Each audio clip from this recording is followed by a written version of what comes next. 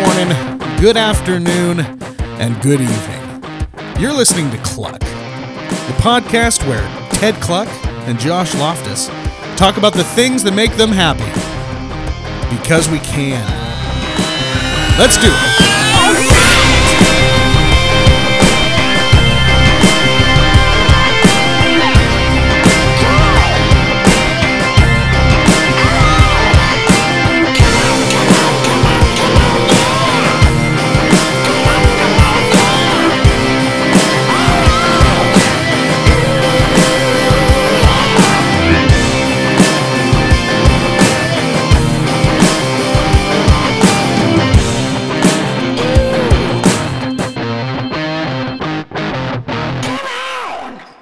Ted, my man, you are on the cusp of a Roman Empire vacation. Yeah, I am. You're gonna traverse through the streets, the cobblestone streets. Oh man, I can't like wait. A centurion. Yeah, like a centurion with your lady on your side, dude. Okay, would you like to be? If you could be any Roman, would you? Okay, where are you on Brad Pitt's Troy?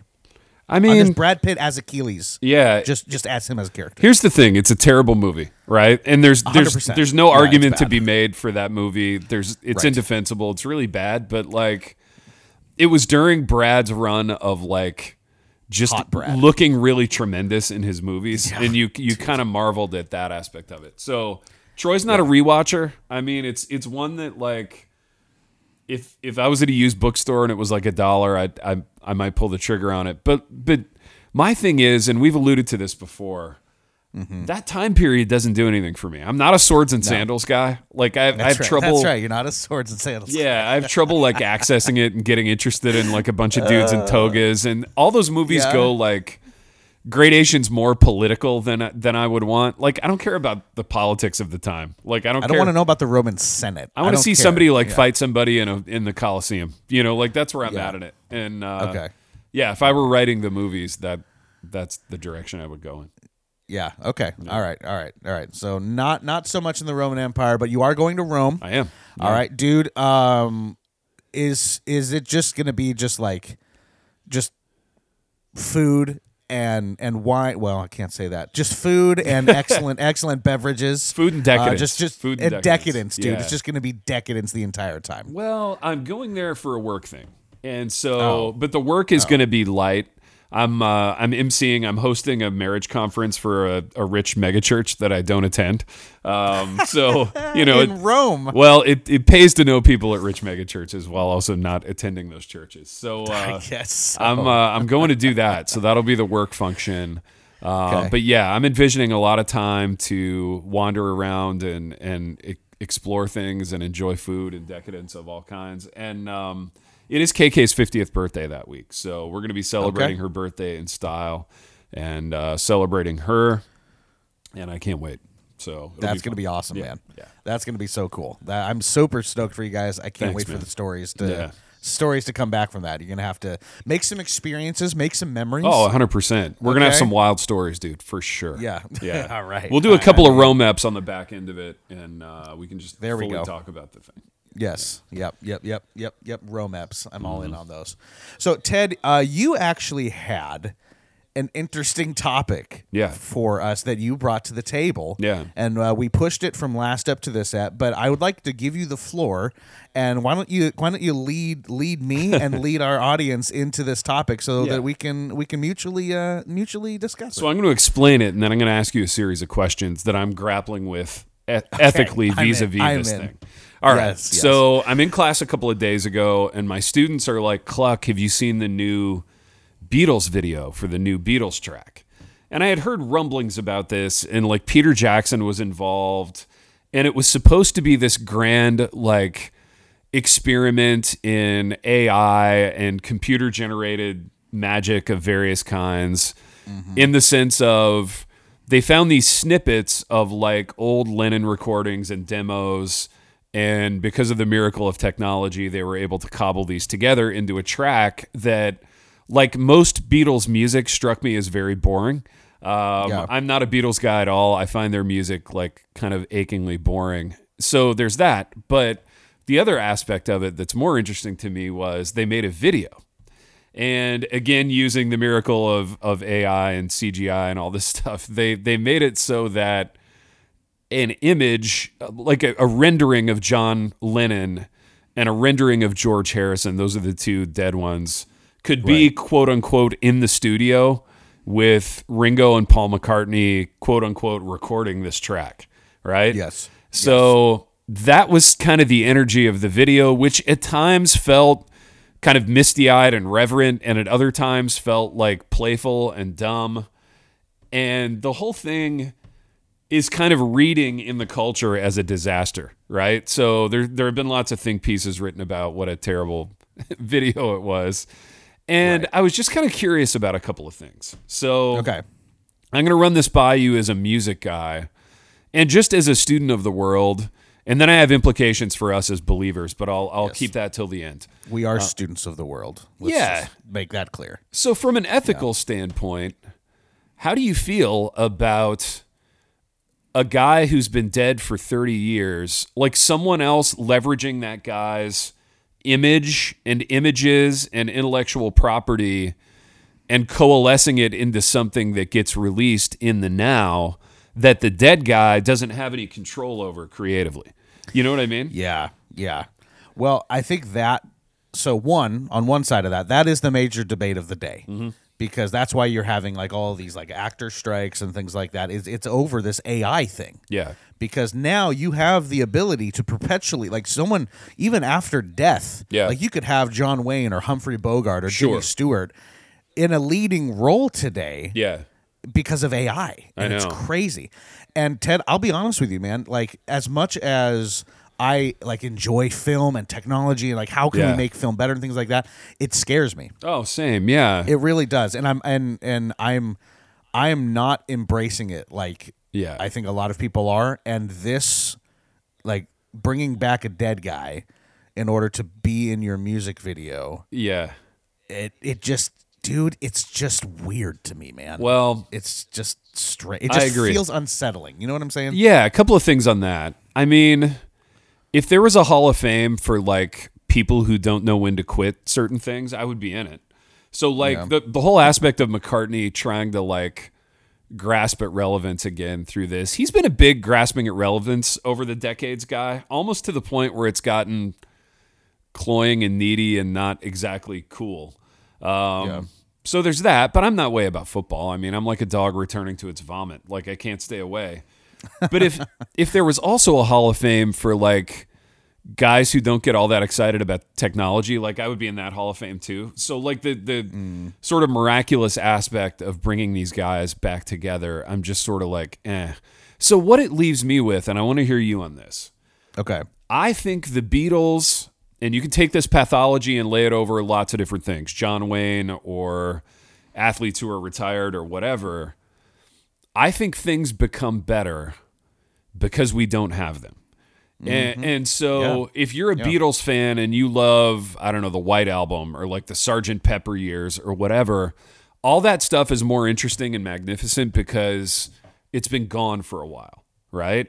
Mm-hmm. But if we're leveraging all this technology to kind of reposition the Beatles as relevant, I think it fatigues people more than it intrigues and makes them want to experience it that way. So, but I think culturally, we're in this moment where getting engagement, quote unquote engagement, or whatever we're calling it, is the highest good.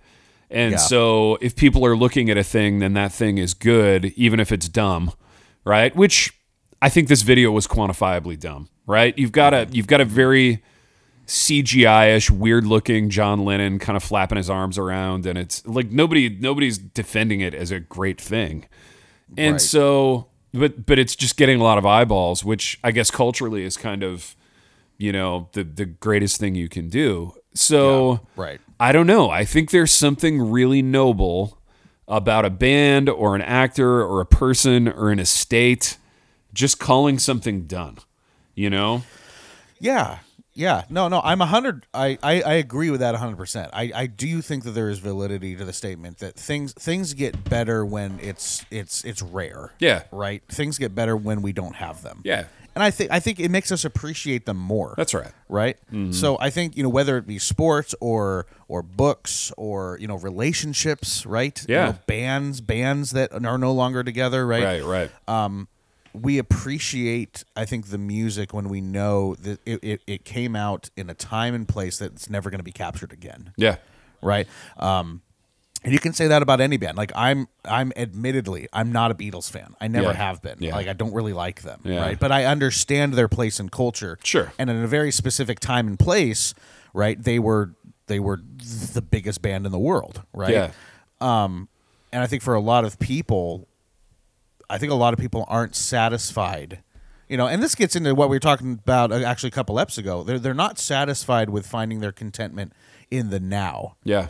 Right, we're constantly trying to relive and recapture something that we define as this was when things were the best. Yes, right. Yeah, and that's when I think you start to see things like this, man, where it's like we're trying to recapture something, and the problem with it is that it's never the same.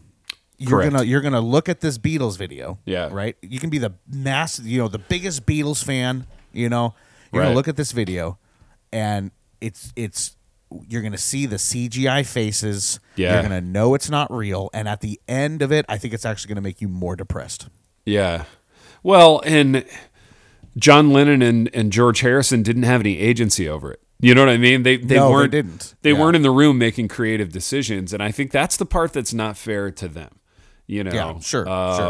And so I just kind of have been grappling with that. And Yep. I think it's weird. I think it sets a weird precedent. I don't like it. I'm actually kind of glad that people aren't liking it, because if they did like it, that would mean we'd get a whole bunch more of it. And right. I don't think there's a playing God element to it that makes me uncomfortable. The playing God element of like, I'm sitting in an editing room and I'm bringing people in a sense back to life through this, and I guess if you're Peter Jackson and you have all the resources to do it, it would kind of be the ultimate fanboy experience. Like I would love, if I had the capabilities in an editing room, I would love to put Walter Payton in like a 2023 NFL game and see how dominant he would be. Like that would be fascinating to me. But I guess out of respect for the game and for Payton and out of respect for the era that he played in, like I wouldn't give that exercise more than like a couple of moments of like thought experiment headspace. Right. Yeah. Because at the end of the day, it's not. I don't think it's going to deliver what people want. That's right. I think they want John Lennon in a certain time, in a certain place, a certain context, right? And a video is not going to deliver that to them, no matter how good the CGI is, right? That's right. But staring at this thing, dude, in 5 days. This was posted I'm staring at the video. Yeah. 5 days ago, it's got 22 million views. Sure. Yeah. That's insane. Yeah. Yeah, like people. I don't know how many of these are love or hate watches, but yeah. Like a lot of them were probably curiosity watches, which is what it was for me and my students. Somebody suggested it. I was like, yeah, throw it up there. Let's see what we think about it. Did you pose this question to your students? Because that would actually be a very interesting, creative discussion. Be like, what do we think about this, guys? Is this art or is this? I did something else, and we didn't really have enough time to do it justice because we were doing a whole bunch of other things in class. But I think I'll repose it because there's something really interesting about it to me. And in fact, I've got a class coming up at noon, and I'm gonna pose it to that class, see what they think. Yeah, I think that'd be interesting. Like when does art cease to be art? Right. You know what I'm saying? Like that's that's actually really interesting. I guess no art is purely all art is commercial at some level, unless you just do it for yourself. That's true. Yeah. I don't know. I guess if like there's a bowl of grapes and I'm painting a still life of it. And I never intend for anyone in the world to see that bowl of grapes besides me. Right. Then I guess it is purely art. Yeah. But if I'm seeking to leverage it, like even on a Facebook page or even like selling it at any level, then it becomes somewhat commercial. I don't know. This felt more commercial than artistic to me. Well, it did, and it's like it's the age-old question, like, right? Like if you keep replacing parts of the boat, by the time, is it still the same boat at the end, right? Yeah. And like it's kind of how I view this. Like if you keep replacing, and this might sound morbid, I don't mean it to be, but if you keep replacing Beatles members, with like AI and CGI, like, when does it cease to be the Beatles? And sure. You know what I'm saying? Yeah, because at a certain point, it's not. Yeah. Like you're not watching the Beatles. That's not what this video is. You're watching two members of the Beatles. Yeah. With AI pretending to be Beatles. Like it just hits your mind weird. Yeah, it does hit your mind weird. I think more importantly, it hits your heart weird. Because even though I don't have a rich relationship with the Beatles and I don't care really about them, I do care about legacies. I do care about like creative choices and agency, and that's where it gets super weird for me. Now, like, let's talk about the implications for us, okay? Okay. For like husband, father, author, pastor type guys. I think there's a real argument to be made for just because you can do another book doesn't mean you should, right? Yeah. And there's this mentality within our industry that says, as long as you can get a book deal, you should do it, Right. But I would argue maybe the best project is the project that you don't do, right? Oh. Maybe the best thing is the thing you say no to, because, it gives people a little bit of a chance to miss you. But if you're doing a book every 10 months, like if you're dropping a new product, no one has a chance to miss you, and maybe they even get a little fatigued about you. Yeah. And the product can't be that good. Right? If you're cranking a book out and you're putting a new one out every 10 months, and I know because I lived that lifestyle for a long time, dude. I did it just to eat. And some of those books were great. Some of them were mid, and some of them just weren't that good. And I'm thinking mostly of the ghostwriting ones. But yeah, like, I don't know. I think there's a real argument to be made for, in a way, you become more relevant by not trying to be relevant. Yeah. And I think the Beatles are going to end up, they'll win financially, but they'll lose legacy-wise with this one. Sure. Yeah, no, I agree, man. I do. I think when you oversaturate something, it just makes it worse. Yeah. Like I think that's just the way it goes, whether it's music or books or. I have one last question on this that I want you to address again as a student of humankind and human nature. Okay. What sort of weird category does this fit in for you in terms of old people? And I mean it in the following way, right? Yeah, I need so. So let's explain that a little bit. Let's say that the Beatles are roughly 75 to 80 years old, the two living members. And I don't know, I'm just ballparking that and guessing based on I think you're right. When they came out, when they became relevant, the ages of my parents, etc. I think there's something really crass and weird about an old person continuing to platform himself in the same ways that young people do. And like, if there's like a 30-year-old guy who's all over Instagram and Twitter and like putting out product and being like, look at me, look at me, look at me, you're just kind of like, I get it. The guy's 30, But if a 50-year-old is doing it, it's like, I get it. He's still in his peak earning years. It's still weird. Super weird for pastors. Yeah. But sure. But if a 75-year-old is doing it, it just strikes me as oddly grotesque. Yeah. Your thoughts? So I just looked it up because I was curious also. Yeah. Paul McCartney is 81.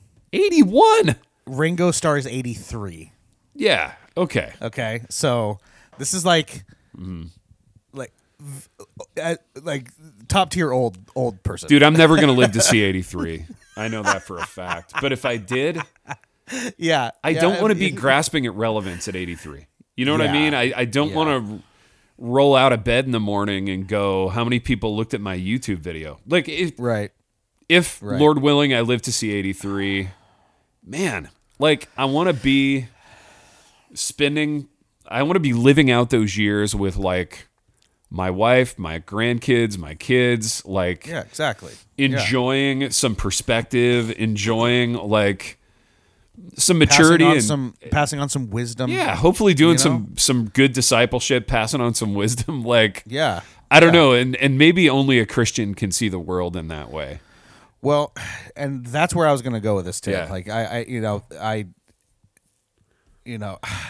could try to make up a joke answer, but I honestly think like I look at just be that, earnest, yeah. right? It's all they've got. Sure. It's all they've got. Sure. As far as I know, Paul McCartney is not a believer. Yeah. As far as I know, Ringo Starr is not a believer. Yeah. Right. All they have to live for, and right. like their meaning on this earth has been their music. Yeah. And when you don't have Christ, right? When you don't have that settling anchor, that it doesn't matter what you do if you have Christ. Right. Right. When you don't have that, the only thing that matters is what you do. Yeah. That's the only thing that matters. Good word. Right? Because that's the only thing you're going to leave behind. And it's the only thing that gives you life and energy and purpose. Yes. Right? And I think that's what we're seeing, man. And it makes me kind of sad. And like that's when I watch that video, that's kind of what I see. I see two men that are like grasping at any opportunity that they can to remain doing the thing that has given them purpose in their life. Right. And in a way, apart from Christ, you can't blame them for wanting to do that. No, I mean, I don't. It makes sense that they would want to, but it's no less sad. You know what I mean? Right. Because of everything that you just said. Yeah. I've got one more question, not pertaining to this, but music in general before we get off. Sure. Okay, because I know you need to go. I've got to go in about 5 minutes, but I wanted to ask you this because this talking about bands that won't hang it up. Okay. Yeah. I'm sure you've seen this in come across your news feed, but I wanted to get your opinion on the Creed reunion. It's funny. Like I read Scott Stapp's biography because the Gospel Coalition paid me to review it, and oh my gosh, of course they did. I actually came away from that experience feeling a lot warmer toward Creed than I thought I would. You know what I mean? And I say this with great affection because a lot of what I'm about to say was true of me. I mean, these were just kind of dumb kids who went to Christian college and found each other, and they were 15% more charismatic and good looking than their classmates, so they made a band, and it became Creed. Right. But then they had to figure out fame and money and creative stuff, and they had to figure all that out, just like everybody does. Yeah. So I don't know. I think Creed sort of fits into this weird cultural bucket of, and there was another band like this, and it was Nickelback. Right? Yeah. Where they're still going. Nickelback kind of had this journey of they're really popular, and then everybody decides they suck, and then Nickelback becomes a punchline for no reason, honestly, whatsoever. Dude, right? So nothing changed about their Nobody music. Can tell you why Nickelback sucks. Yeah, nothing changed about their music, but for a decade, everybody was like, "Oh, Nickelback, what a joke! They suck." But then, circa the last 5 years. Now you'll be out someplace or whatever, and a Nickelback song will come on, and it's Nickelback, that's nice. Oh yeah, people are jamming. Yeah, people are back to it's nostalgic song. now. Ergo, it's good. So they've been on this journey from good to they suck to now people are kind of nostalgic and warm about Nickelback again, and I think Creed will be the same way.